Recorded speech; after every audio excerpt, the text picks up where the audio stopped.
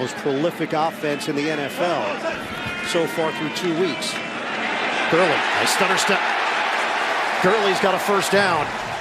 Had 3 touchdowns. Goff. Toss it to Gurley, who's open. And there's that explosiveness after the catch.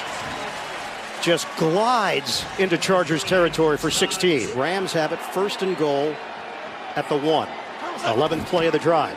Goff on a give. Gurley pounds it in. Touchdown Rams.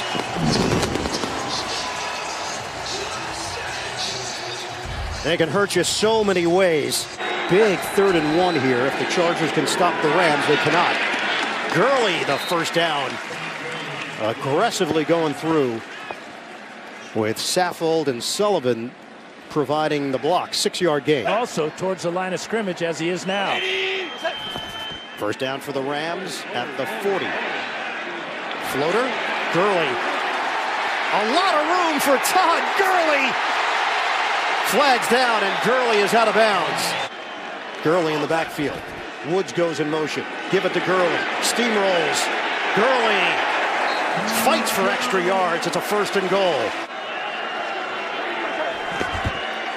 So back it up for the Rams.